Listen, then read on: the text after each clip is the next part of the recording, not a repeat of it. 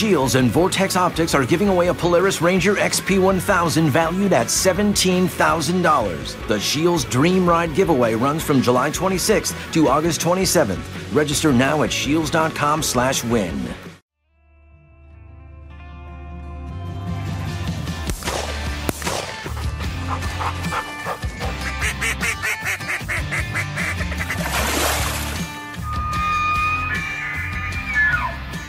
Welcome to the Scheels Outdoors Podcast, your source for information on hunting, fishing, and all of your outdoor passions.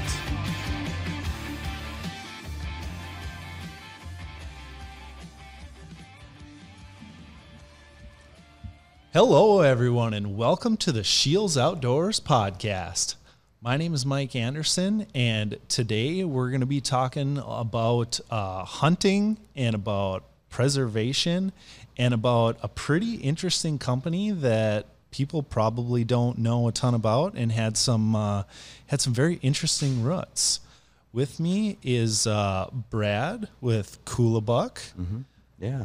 Thanks for having me on. Yeah. Can you introduce yourself? Kind of just tell us a little bit about yourself. Certainly. Yeah, no problem. Well, my name's Brad Lockwood. I've been kind of the host and producer of Outdoor Edge's Love of the Hunt TV for about 20 years, but kind of formally before that, I was the president of the Pennsylvania Association of Meat Processors, and my degree's in meat food science from Penn State University. And I spent a lot of time there, and I just saw a need, really is what it's been about. All my years in the hunting industry and my background in the meat industry, we were just starting to do some of my first Western big game hunts, and I got out there and kind of the history on it. It was kind of really, Coolabuck was a company that started out of, really necessity. I just kind of saw a need. We've got millions of hunters, literally millions of hunters that are heading out into the field to go hunting in some of the warmest and worst conditions for preservation of meat that you can possibly have. I think everybody knows that, one of the key elements of, processing meat, and we all hunt for the meat, at least I hope that's what we do. It's nice to get a nice trophy, but that's really not what it's about. It's really about, putting that quality food on the table, to feed our families. And, I just saw the necessity that, man, guys are out there and a lot of cross-contamination. There's not, sterilizers there like what we use in the meat industry, where if you drop a knife on the ground, you pick it up and you wash it off in the sterilizer, 180-degree water, it's nice and clean, you start again.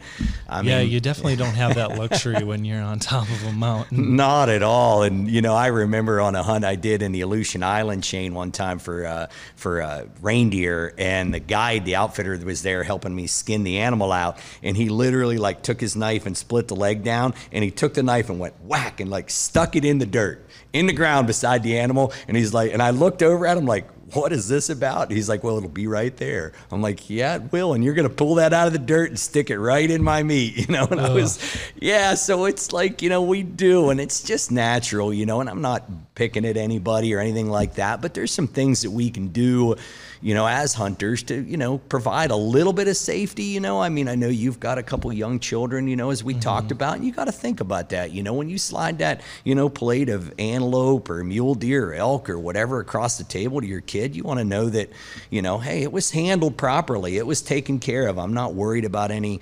antimicrobial bacteria that might be in there growing, because children obviously have a little bit lower immune system than what we do, and you introduce some E. coli into a child's system and it can really be detrimental. It can be, life-threatening. So, I just saw a lot of these things, and I know now I'm talking life-threatening, so I'm getting a little over the top here, but it really is. We can take our time and think about a few things. So I'll tell you a little story about it, where Coolabuck came from. We brought the company on the market about 7 years ago, I think it was. And I was on an elk hunt in the Gila Wilderness, and a good friend of mine and I both drew elk tags, and it was awesome. We were super fired up, and we knew an outfitter down there that could pack us up in. So, we kind of rented the horse type deal, and he took us up in and put us where we wanted to be. And man, first thing in that evening, we walked just a little ways down from camp, and we were pumping some water, you know, purifying some water, and we heard a bull bugle right out of camp as the sun was setting. Perfect elk hunt, you know. You're just like, whoa, it's just what you imagine. You dream of it, you know. And the bull bugles, you know. And then we heard some other ones bugling way far off and stuff. But this bull was not that far out of camp, and we just kind of laughed and said, you know, yeah, man, you know, that's your bull in the morning. You know, I said to my friend Kurt, you know. So we went back to camp, and then the next morning we get up and, you know, we're brewing coffee and you're waiting for that first bugle, and sure enough, man, he hammered again. And I was like, man, I said, we better like take a look at this bull. So we just walked a couple feet out of camp, you know, to get away from the lanterns and just any crack, you know, sound or whatever. And we're listening, and I mean, he had a little growl to his voice, and I was like, man, I said, I think you better go after that bull. Yeah, it's not like you're wasting any time trekking 3 miles to get a visual on. Yeah, exactly. You're like literally right at your camp. He's right there, you know. I'm like, I'd go down there. So another friend of ours, Jerry, that was with him, went down, and I took my cameraman, and I'm like, no, I'm going a couple miles that way.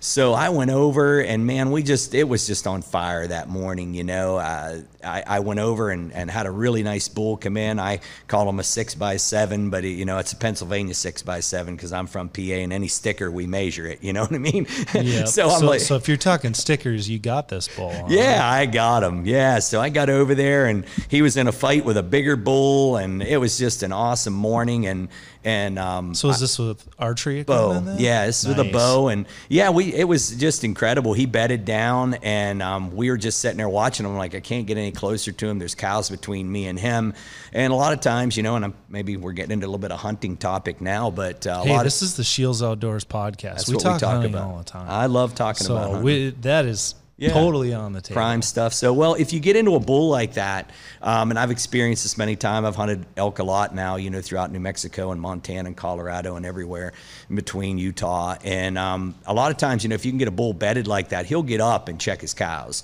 You know, bull won't stay bedded very long, you know, at least in my experience. So he had cows right there. So we actually just laid down on our backpacks, and I could see him. He wasn't but, you know, 100 yards away from me. I could see him laying there, really good bull.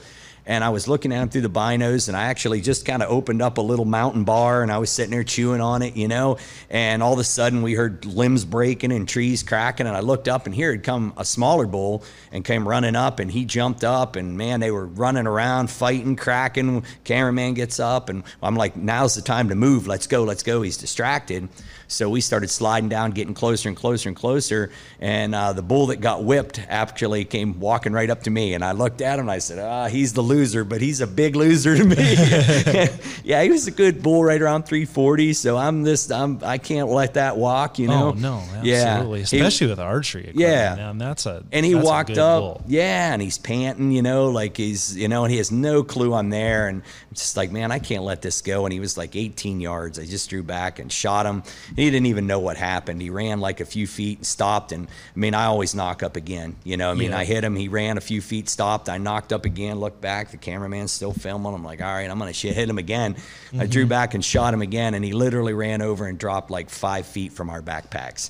So it was perfect, absolutely perfect morning. That's great awesome. hunt. And you know what, like anybody that's on the fence about elk hunting, have never tried it, like get out there and do it. Doubt. Like, I mean, I've been out a couple of times. Yeah. But it is so fun, and it's so different. No doubt. Especially from, like, you know, if you're used to sitting in a deer stand forever, you know, like waiting for them. Like, don't get me wrong. Absolutely love deer hunting. You bet. Just in a different way. But, like, getting out and going to new places, trying new things, and the ability to be vocal with such a large animal. Exactly. Like, it is so fun.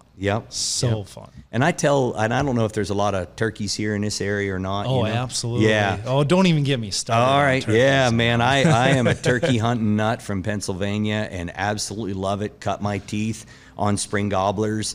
And, you know, I tell everybody, so if you're nervous about it and you're like, man, I just don't know about elk hunting, it is 100% turkey hunting on steroids, but they can smell. I mean, that's it. And I tell everybody, you know, if they react, I mean, if you've got a herd bull, he's exactly the same as a gobbler that's henned up. You're not going to call him away from his cows very seldom. You're going to have to get in there, you know, get within range, let him work, let him get to you. You know, it's like turkey hunting, you know, it's definitely a cat and mouse game. And you're right about that. Like, you're not going to pull that bull away bird, or bird Yeah. away from that herd. Yeah, You either got to wait them out or you got to figure out a way to bring the female seal. Exactly. Yeah, or get out in front of them, figure out which way he's going. I mean, we do that a lot with turkeys back home. If we strike a gobbler and he's hammering in the field, now we're getting into a turkey. I love this stuff. Yeah. I could talk hunting all day. Like I said, it's okay. Yeah, it's the Shields Outdoors podcast. I love it. Yeah, we all talk outdoors hunting. is fair game, man. It's good stuff. But, we work that bird down the field, and you're like, oh, man, he's going away from us. Let's drop down, get over on the other edge, and let him come to us, because we're not going to call him away from the hens. And elk hunting's the same, you know what I mean? It's basically the same type stuff. So I fell in love with it, when we started hunting. But I dropped this bull, and I'm super excited. And we talked last night. I was actually here to speak about game processing with the Shields Associates. And, I'd given that mention, that the USDA kind of gives you 45 minutes of time, to get the internal organs out of that animal and get the hide off of them and get them into proper refrigeration. And, I know everybody at home's listening right now going, 45 minutes? Are you kidding me? That's an unrealistic period of time, for a hunter to get the job done. But that's kind of where they set that, kind of urging you, get the animal taken care of, get it in refrigeration before bacterial growth starts to occur. So I went over there immediately, got the internal organs out of this animal. I didn't have any pack frames. I didn't have, much with me for game bags. Anything was just me and the cameraman. I'm like, let's just boogie back to camp. It's a couple miles. We'll get back to camp. We'll grab, game bags, gear, knives, back frames, and get the guys like, woohoo, we got a bull, man. First morning, I'm tagged out. And, we got back to camp, and I look on the ground. There's nobody around. And, on the ground at camp, there's a paper plate laying there, and there's a GPS in the middle of the paper plate. And it says on the paper plate, follow GPS to Big Bull down. I'm like, what? I'm like, are you kidding me? And I look, I'm like, they're joking with me. And I go over, and we had this, like a case there, plastic hard side tote that was filled with game bags and knives and stuff. And I go over and I open it up, and I'm like, they're not kidding, man. There's bags missing, there's knives missing, there's pack frames missing. They're getting a bull. So I pick up the GPS and I plunge it in, and half a mile from camp. I'm like, are you kidding me? You walked a half a mile? So you guys knocked down 2 bulls. 2 bulls, same morning. Half mile from camp. Yeah, he got his a half mile. I was a couple miles away. But I go walking down there, and it gets better yet. His bull scored 372. Ooh, it was a just monster. A hammer. Oh yeah, the bases were just like big as snuff cans, just gigantic mass. And so it's that an awesome bull. that GPS to bull, yeah. You still got those coordinates? You want to share those? yeah, we can share them out here. Everybody at home, listen up. It's right over here, past there, and you're there. But you go over stuff. 2 rises, you've gone too far. Yeah, you're a little too far for it. The Gila Wilderness is 1.7 million acres, so you'll figure it out somehow. But no, it was a great trip, and I got down there. We're like high, and I was gonna do this joke, as I was walking back to camp. I washed my arms up in this creek, get all the blood off, and I'm like, oh, we'll go back and we'll show him the video, and we'll tell him I passed the bull up, because the bull stood there forever as he's walking up. And I'm looking at the cameraman. He's going, are you gonna shoot him? I'm like, I don't know, man. That other bull's a giant, but this guy's nice. He's the biggest bull I've ever killed, and he's walking up, and the other one's down there 200 yards away. He's still got all the cows with him. I'm like, this is a lone bull. He has no clue I'm here. He's gonna walk up and stand there, bro. And we're carrying on a dialogue, me and the cameraman. I'm like, he's like, you gonna shoot him? I'm like, oh man, he's nice. And he comes up, and we turn broadside. I'm like, yep, he's getting it. One of those ones you don't pass up one on the first day that meat you on the shoot table. The last. Oh yeah, and he's a great bull. I've been victim to had one that's on the cusp of I want to shoot. I would have been happy with it, but the real big one is coming right behind him, and then something always goes south. Yep. You get lucky sometimes, but hey, I was super happy. I shot the bull, but we washed up, and I thought, well, we'll show this video to everybody back at camp. That was our original plan. And everybody you passed that bull up, you're crazy. And then they'll see the shot, be like, oh, you got him, So it's a joke all laid out like we do around camp, but I get down there, and he's got this whopper bull, and I'm like, I don't even want to show him my video, but I'm like, no, let's do it. So he's like, did you see anything? Did you see anything? I'm like, yeah, so I'm like, check this out, and then he sees it, and now we're high-fiving Blackstep. 2 bulls, in the back of my mind, though, my head's spinning going, man, we got a lot of work to do. We got a lot of work to do. Yeah, the work just begins once one of those go down. Yep. And it's so warm there, you know, in New Mexico and anymore, you know, in those early bow seasons. I mean, it can hit 80 degrees. I don't care where you're at. You know, I mean, just about everywhere. I mean, you know, North Dakota, if you go north, you hit Canada. Yeah. But, you know, like if you're, you know, like I love going out to the Badlands early season for mule deer. And got to get the warm beginning there. of September. It's hot. I mean, we've hunted in 70s, 80s. Yep. You know, got to be warm. You have to be prepared for that. Yeah. So that's you know, like I said, I've always, you know, told people that, you know, where'd Kula Buck come from? It really was a company that was formed out of necessity, and I don't mean this to be rude or anything to anybody or any company out there or whatever, but there's a lot of Me Too type stuff. You know what I mean? I got this, and you got, you know, and I got something very similar to it. But Kula Buck, man, I just saw this and was like, you know, guys gotta have this. You have to have this. So, and the reason I realized that was, you know, we got this bull down, so we had a sat phone with us, you know, so we call the Packers, you know, and they just dropped us off the day before, and they're like, hey, yeah, we'll get back over there and get you guys, but man, we can't get 2 bulls out. I mean, we weren't planning on this. We don't have enough horses here at Trailhead to get this. It's like, but we'll come in and get one. You know, is the other one boned out yet? I'm like, no, it's like 2 miles that way. You know, I'm like, we can get this one done. And it was a mutually agreed upon thing with everybody. It's like, okay, let's get this bull boned out. We're already started on it. They were already started on it because they're already a half a mile from camp. Yeah. You know, so they're already got it rolling. So I help them. We get it all boned out and stuff like that, you know, which kind of brings me to another topic that I'll just touch on real quick. Is, you know, like when you're in those warm weather conditions like that, you know, I always get the bone out of the animal. People ask me that, you know, and I always tell them, you know, that the meat is going to be the densest down closest to the bone. That's how you're designed, how I'm designed, how wild game animals are designed. You know, it's just like that meat is so dense and strong when you get down in next to the bone to support the bone. That's why we don't break bones that often, you know, because that's where that dense muscle's at. So that's also where it holds all the heat. You know, and I encourage guys all the time. I'm like, man, if it's anything above 40, 45 degrees, get the bones out of there, because in our industry, in the meat industry, we have a term that's called bone sour.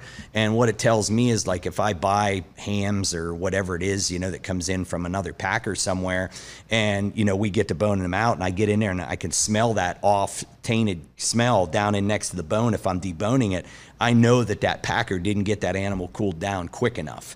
He didn't get it down to temperature quick enough, and it held that heat in there next to the bone, and we call it bone sour. But, you know, you got the marrow in the bone, just everything in there holding heat. So I encourage guys all the time, you know, and I know maybe that could be a bit of an exaggeration, but I like, but I'm pretty proficient with a knife. So anything above 40 degrees, and I want to preserve the meat for my family, I get the bone out of there, you know, right away. And in that circumstance, the day I'm talking about, it was 70. You know, I mean, it's warm in there. Yeah, when you got 70-degree temperatures and then the bones with all that heat too, like, you got to, the clock is ticking. The clock is ticking, yeah. You got to get the bones out of there. So we yanked all the bones out of there. And another thing that I tell guys about all the time is don't put your game bag to the test. You know, you can put Kula Buck game bags to the test if you want. They're strong, they're durable, you know, but I wouldn't caution you about that. I mean, yeah, they'll hold 200 pounds of meat. That's not a problem. But can you get the body heat out of that? When you pack that much boneless meat into a bag and you're there packing it down, and now you stick it in a backpack and you're carrying that out of the woods, I mean, all that heat is in there. Yeah. I mean, you've got to get that body heat out. Yeah, I mean, if you got a group of guys, disperse the weight. It'll stay cooler, you know. Exactly. You don't have to act all bodybuilder and be like, I threw the whole thing on my back. Like, work smarter, not harder. Exactly, yeah. And pack it into smaller bags. On the hotter the day, make those bags smaller, because that's going to let that body heat dissipate so much faster. So we did everything right. You know, we got my buddy Kurt's bull all boned out, and you know, we got it all into the game bags, and the packers came up in, and, you know, they loaded up his meat and they got it out of there, and we all took off hiking over to my bull, and he said, I'll be back in first thing in the morning. He said, I mean, I'll be here at the crack of daylight. He's like, we'll leave in the dark and we'll get here. So we went over, did the same thing with my bull, boned the whole thing out, you know, got it all caped, skull caped it around the eyes, everything, got everything cleaned up, and small bags, hung it in the trees, you know, to keep it away from the coyotes and the bears and everything like that. But I would be surprised if the temperature dropped below 60 that night. You know, it was just so warm, and I was worried about it. I knew that it wasn't good, you know. It wasn't good to be out in those kind of temperatures. Yeah, those kind of conditions are just basically like a petri dish for bacteria. Exactly. Yep. It's just growing like crazy. So they came in, got the meat, and they were like, hey, you know, we'll take it down, drop it at the trucks, and come back. And I said, no. I said, just leave us here. You know, take it straight to the processor, get it in the cooler, you know, and then, you know, come back and get us tomorrow. You know, we've only been in here 2 nights. We'll just sit up here and look at the stars and listen to the bulls bugle in the middle of the night and enjoy ourselves, you know, and just chill out by the campfire. Don't worry about us. Just get the meat to the processor and get it into a cooler. So that's what they did. The next day they came in. We broke down camp and headed back. And sure enough, you know, my flight wasn't going out for another few days because we're planning like 8-day trip, you know, and the next thing, you know, you're tagged out on the first day. I think many of us have been there in that situation. But, you know, I got back and it was a couple days later. We were just doing some sightseeing around Socorro and Magdalena and Truth or Consequences, picking up some souvenirs and whatnot. And my phone rings and it's the processor. He's like, man, he goes, you better come take a look at this. He goes, something doesn't look right, you know. And I got down there and I was sick to my stomach. You know, we just got the meat out, laid it out on his cutting block. You know, we took the game bags off and started looking at it, and it was already getting off condition on the outside of it. Was already getting like a little bit of a sour smell to it. And I was like, man, we got to skin all of it. So we sat there and skinned all this meat off the outside. I'll bet you we threw away well over 100 pounds of meat. Just threw it in the garbage can. It's just depressing. Oh, you know, man. You spend all that time planning and strategizing, have your success, and expect all this meat for the table. Yeah. And it's just the animal too. You know, I watch that video of that big, beautiful bull walking up there and think, man, I wasted. You know what I mean? I just literally wasted that meat because I couldn't get it off the mountain in time. I couldn't get it out of here. And now that we've started Coolabuck, you know, I've just had so many awesome stories, and I love sharing them. So if anybody's listening or watching and, you know, and you've had great experience with our bags, you know, just call on the phone. I'd love to hear those stories, and we love to share them on our Facebook pages and everything like that of guys that have had success stories, you know, with the bags, and, you know, guys on moose hunts that get, fogged in. You know, we've had great stories of that. You know, like, man, I was fogged in for 2 days. If it wasn't for those bags, I would have lost my meat, man. So thank you. So for those that don't know exactly what your Coolabuck game bags are, can you kind of break down like the science behind it and how you were capable of developing them too? Yeah, no problem. Well, I mentioned it earlier, you know, I spent a lot of time at Penn State at the Meat Food Science Lab there. And, you know, so I just went back to our professors there and I just said, listen, man, you know, this is what we do as hunters. There's got to be a better way. To share a little bit of what happened there, and maybe many of you possibly have been there, is like when you let an animal, I spoke about that 45-minute time frame earlier, that you want to get that animal into proper refrigeration as quickly as possible. You know, basically what happens is when you let that animal hang out there in that warm weather, bacteria is multiplying on the surface like crazy. And bacteria always begins on the surface and works its way in. It's like a piece of lunch meat, right? We pick up a piece and you feel that slime on the outside, right? Well, you know, we just throw it away. But, you know, it starts penetrating and working its way in. Bacteria will work its way in. It starts on the surface and works its way in. So, you know, you want to reduce that bacterial growth on the surface as quickly as you possibly can, because once it multiplies and you've got like 5 billion bacteria per square inch on the outside of that carcass, even though you get it into the walk-in cooler, you get it on dry ice or whatever, the damage is already done.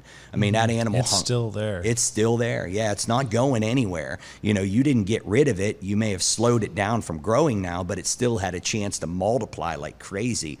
So we went to Penn State and sat down with some of the professors there, and in our past, you know, we always worked with, you know, cattle carcass sprays, where we would wash cattle carcasses down with antimicrobial inhibitors to prevent the growth of E. coli, Salmonella, Listeria, and other foodborne pathogens. So we would use a cattle carcass spray to wash that carcass down. And so we basically just sat down and we worked with them, and we came up with a formula. And when we first started showing it to our professors there, they were like, "Are you kidding me?" They're like, "You guys go out and hunt like that, and you come back and you eat that meat?" You know, us hunters are definitely a different breed. We really are. Like, if you do it, you understand. Exactly. But we're a little bit off kilter. Yeah, but, in the best possible way. Good. Though.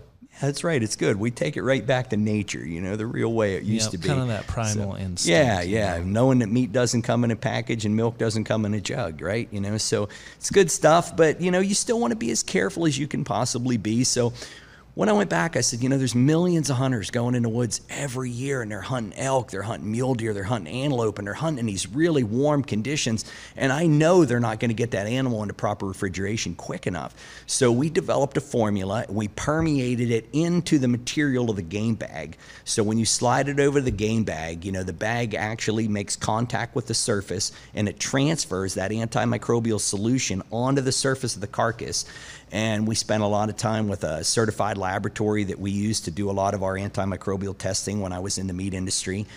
We worked with that laboratory to do all of our testing and, just improve the bags and make them as good as we could be. And the testing took a couple of years till we really got them on the market, through multiple testing and different formulas and different blends. So, we finally came up with a patent formula on it, and we can reduce the growth of surface bacteria by about 8 to 10 times the amount of a normal cotton game bag. That is impressive. Yeah. And like, how much time is that going to save you, or like extra time? You talk about your 45-minute window. What does that turn into with one of your game bags? 8 to 10 times. 8 to 10 times longer period of time. That's awesome. And then do you have to have any worries about like ingesting that stuff that's on your bags, or is it like dangerous to us at all? Obviously, it is to like your bacteria, but. Yep. Yeah, no, it's all made from just natural derivatives from fruits and milks and things like that. So yeah, just the same things that we've used in the commercial meat industry for years and years and years. Okay. So, and I just said, what? But nobody ever like really got it in a feasible way. We also have it in a can of spray too. Just the straight solution in a spray that they can take and just treat right on the outside of the carcass and spray that on if they've got like old pillowcase bags or whatever, or people can reuse our bags. That was the second thing that we needed to do, is we needed to build a better bag. Most of the bags on the market, whenever you would stretch them, you could still see holes through them. You could see, places where they weren't contacting the meat. So in order for the antimicrobial solution to transfer to the meat, it had to touch everywhere. So we basically came out with a cotton bag, and then we kind of laced it with a spandex, so it really just grips tight to that carcass and just transfers it everywhere. So a lot of guys are like, man, these bags are so good, I'm just going to wash it. Can I retreat it? So I'm like, wow, yeah. So we came out with the spray that they can actually use the spray, and they can treat it right back on the bag. And then most everybody has a vacuum sealer, so they can vacuum seal it themselves, and that's one of the keys with our bags, is we need to seal it because the antimicrobial solution is a liquid. So, if it evaporates out into the air, it loses its, potency, so to speak. So, Yep, that makes sense. So, I'm curious about how the flies like it, because you have an elk down, and like, by the time you get to them, like it's a homing beacon for flies. Yeah. Like, you're usually like swatting them away and stuff. It's terrible, you're isn't it? scanning, and then like you get your stuff in your game bags, and they're still like, oh, I want to get at that stuff. Like, how do they react to this? Yeah, the great thing about it, and this maybe guys get more attracted to this than anything. We had a video that we ran at end caps at some of the Shield stores in the past, and it was called a fly test video, and they can see that online on our YouTube channel. It's just called Cool the Buck Fly Test, and you can see, we have two pieces of meat set side by side, one in a non-treated bag and one in the treated bag, and there's not a single fly on the treated bag. It's incredible because the flies, just really because of the low pH level of the bag, flies are attracted to things with a high pH. The higher the pH level goes, the more the flies come to it, the more eggs they lay, the more flies come. And it's just kind of a compounding effect, just like bacteria. The more bacteria start to grow, they just continue to multiply and multiply.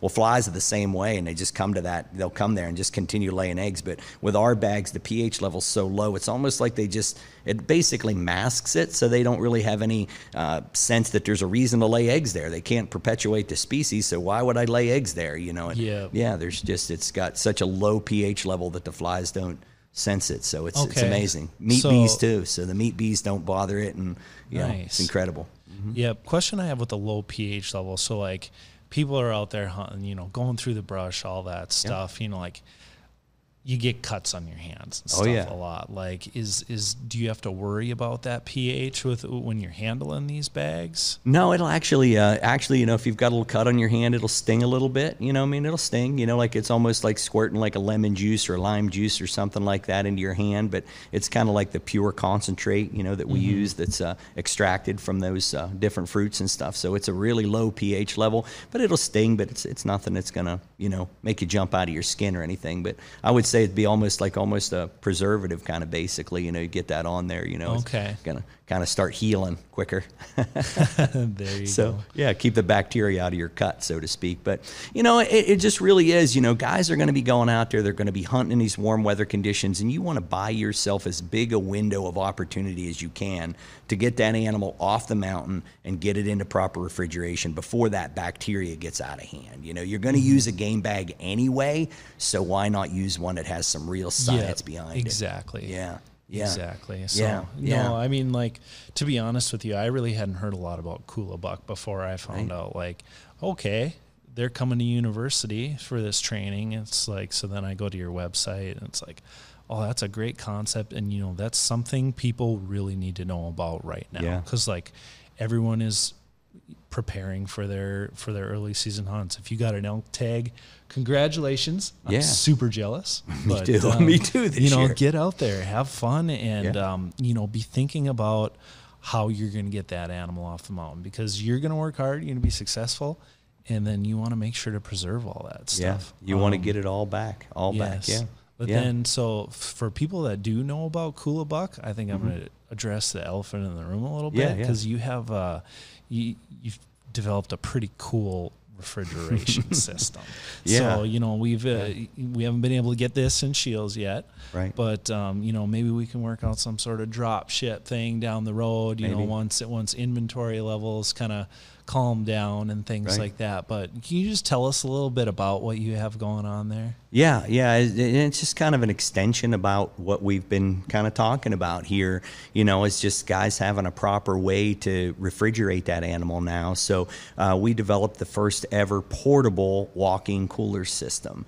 So, hunters have for years have battled on how to get that animal cooled down, So having a portable walk-in cooler system just makes it so nice. Our units will set up and tear down in under 10 minutes. You can load them in the back of an ATV, take them right up in the mountain, run them on any 110 volt Honda power source or whatever kind of generator that you have up there. You can run them off a generator.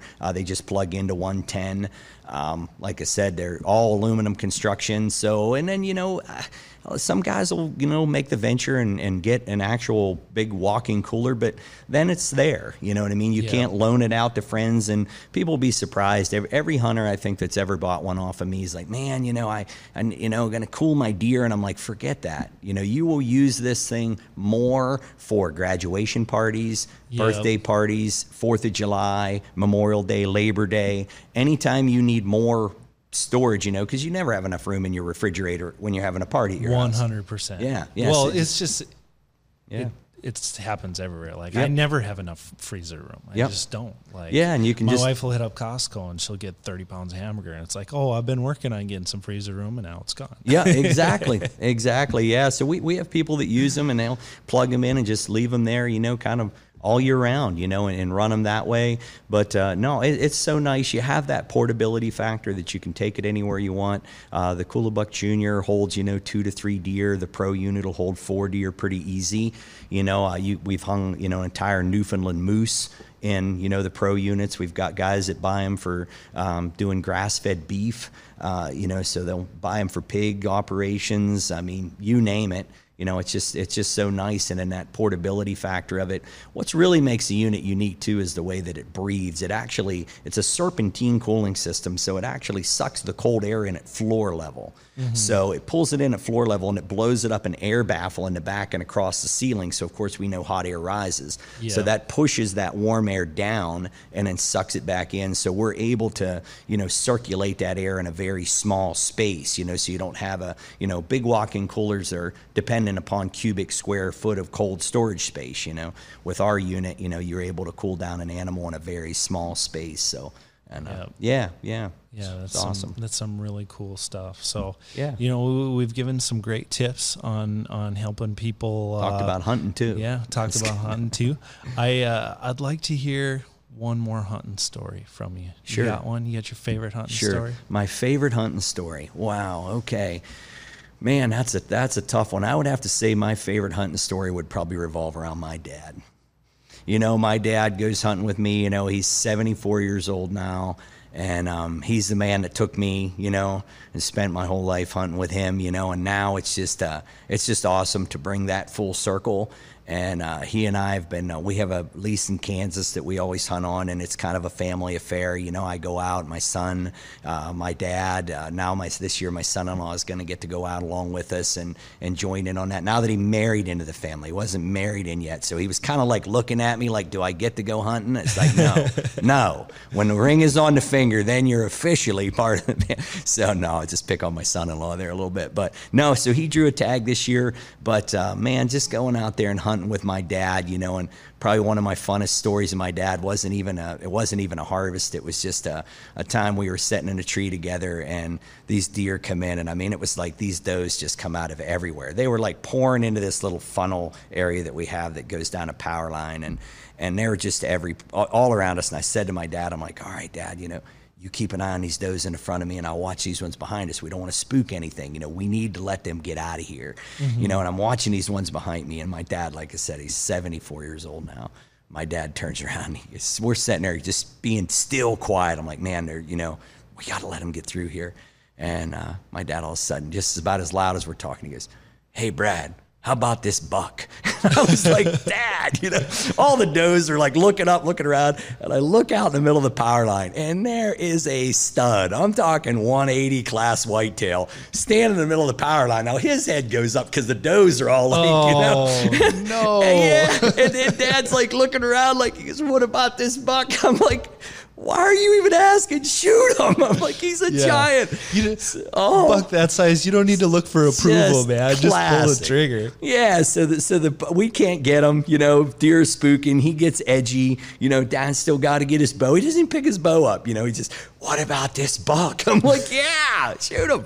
So the buck, I knew there was going to be a buck coming here. Peak of the rut. You got all these does around you. There's got to be a buck here somewhere. It's just a matter of time, man. So that buck runs off, and I'm filming for my dad. We're producing Love of the Hunt TV, and I turn the camera down, and I look at him. I said, Dad, where'd he come from? He looks up with this blank look. He goes, I don't know. I'm like, he's standing right in the middle of a power line. How do you not know where he came from? But, I think probably my funnest stories right now are just hunting with him and just having so much fun with him, coming back out of the same Kansas type store, it might even been on the same trip, walking back to the truck, and I go over and I got, tree arm, camera, his bow, half of our gear. And I go over and I climb over this barbed wire fence and go up to the truck, and I load my gear in the truck, and all of a sudden I hear, and I hear the fence go, and I turn around and look, and there's my dad upside down, pant leg caught in the fence, laying on his back. I go running down over the bank. I'm like, what are you doing? Get his leg unwrapped from the fence. I'm like, it's like hunting with my kids all over again. Yeah. Oh, that's awesome. And him just ragging on me, going like, well, I remember what it was like hunting with you too, and just loving my pops, man, right now. So I'd say that's probably my funnest hunting stories, is just spending time with him right now. Yeah, so. that's a great thing about hunting, being family. Outdoors. Spend it with your family. Exactly. Make some memories. Yeah, taking the kids hunting, my little daughter, when she was little, just catching them bluegills, man, you take them out. Everybody wants their kid to catch a giant bass, but, I remember my daughter running around the pond, and my buddy Rob and I are fishing with these big plugs, we're launching them out in the middle of this big old farmer's pond because there's a big old bass in there. We're catching nothing. My daughter doesn't even have a bait on her hook. She's just over there yanking these bluegies out, one after the next, these sunfish, big panfish, She's yanking them out. She goes, Dad, how many fish did you catch? I'm like, none. Not as many as you. Like, none. She goes, Rob, how many did you catch? My buddy Rob's like, none. She throws her hand up. She goes, ask me how many I caught.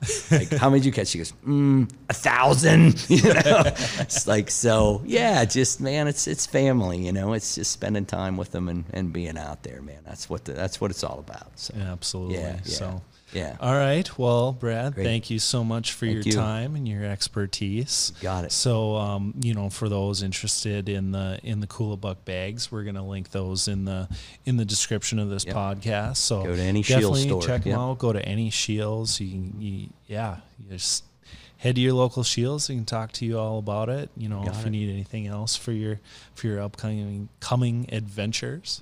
Yeah. You bet. You bet. All right. Sounds great. Well, thanks a lot for having me. Perfect. Yeah. Appreciate it. Thank you. Thank you, sir. All right. And hopefully you enjoyed this segment. If you're not subscribed to this podcast already, make sure to hit that follow button on the listening platform of your choice. And with that, we just want to thank you all for listening. Yeah. Thank you. See you next time.